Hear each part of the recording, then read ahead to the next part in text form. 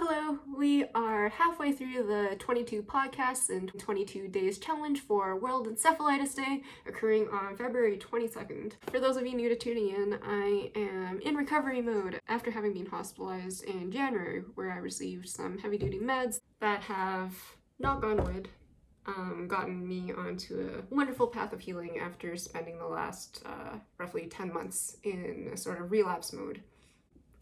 This morning, as I was getting ready for the day, I was thinking of all of the tasks I have ahead of me, all the things I want to do, kind of projects I want to embark on, people I want to talk to, that sort of thing, and the statement, there just aren't enough hours in a day, popped through my head. And it was just interesting to recognize the contrast between the thinking I have now versus, say, even like a month ago, or basically all last year, where it was kind of the opposite of like, there are too many hours in a day. And what does that mean exactly? Well, it speaks to the sort of standstill that autoimmune encephalitis plunges you into.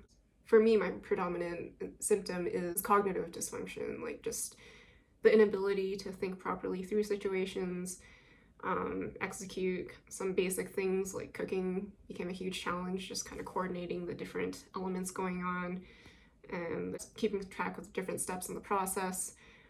Various executive dysfunction issues, and just like a general unwell feeling where I can't even trust my own basic ability to think and judge situations.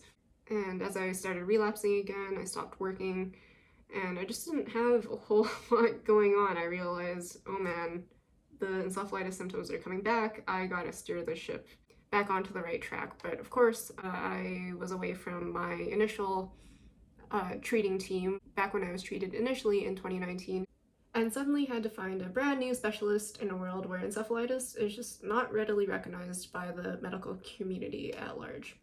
And when you've been ill for over 6 years and your health is so compromised so fundamentally and your energy is so limited, at least for me, with my approach, you're just chasing down whatever leads that you can find, mostly online, from other patients, from Facebook groups, from virtual support groups like on Zoom.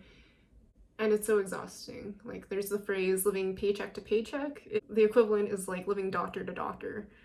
You don't have much room in your life for other things, and you just want time to speed up to the time where you feel like you have some of your previous capabilities back and you're not declining, but rather you're back into a recovery mode.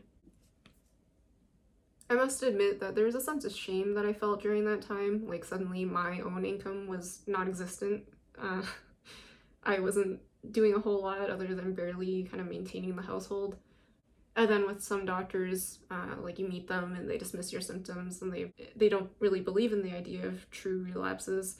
You kind of gaslight yourself and think like, man, am I just like a lazy character that needs to work on hardening up and not being so soft?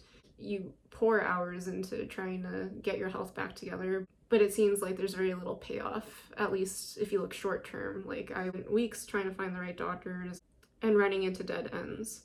And in a world where, you know, we prize productivity and output, it's like, I have nothing to show for these hours.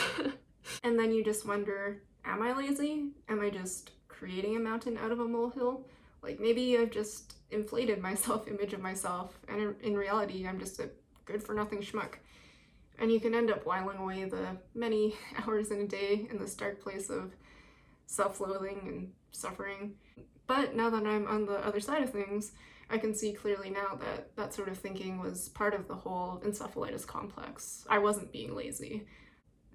You are sick even if you aren't visibly so, and those unaccustomed to the nuances of encephalitis are brushing you off. Now these days, I feel myself healing back towards a place where it's actually more effort to stop myself from doing all the things on my to-do list and stay still. Whereas in the thick of having brain inflammation, that idea would have just struck me as absurd. Like, I didn't want to have all those hours in the day because they would just kind of remind me of how little I was doing with all the time that I had. But it is no joke how debilitating encephalitis can become. Some days it is really hard to do anything other than just exist.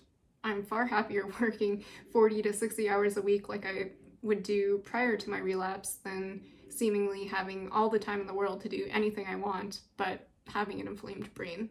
So just something to keep in mind for those who may carry this sense of guilt over what they may not be capable of doing anymore. You aren't imposing limitations on yourself or creating excuses. Instead, you're doing your best in the wake of an illness that has far-reaching impacts.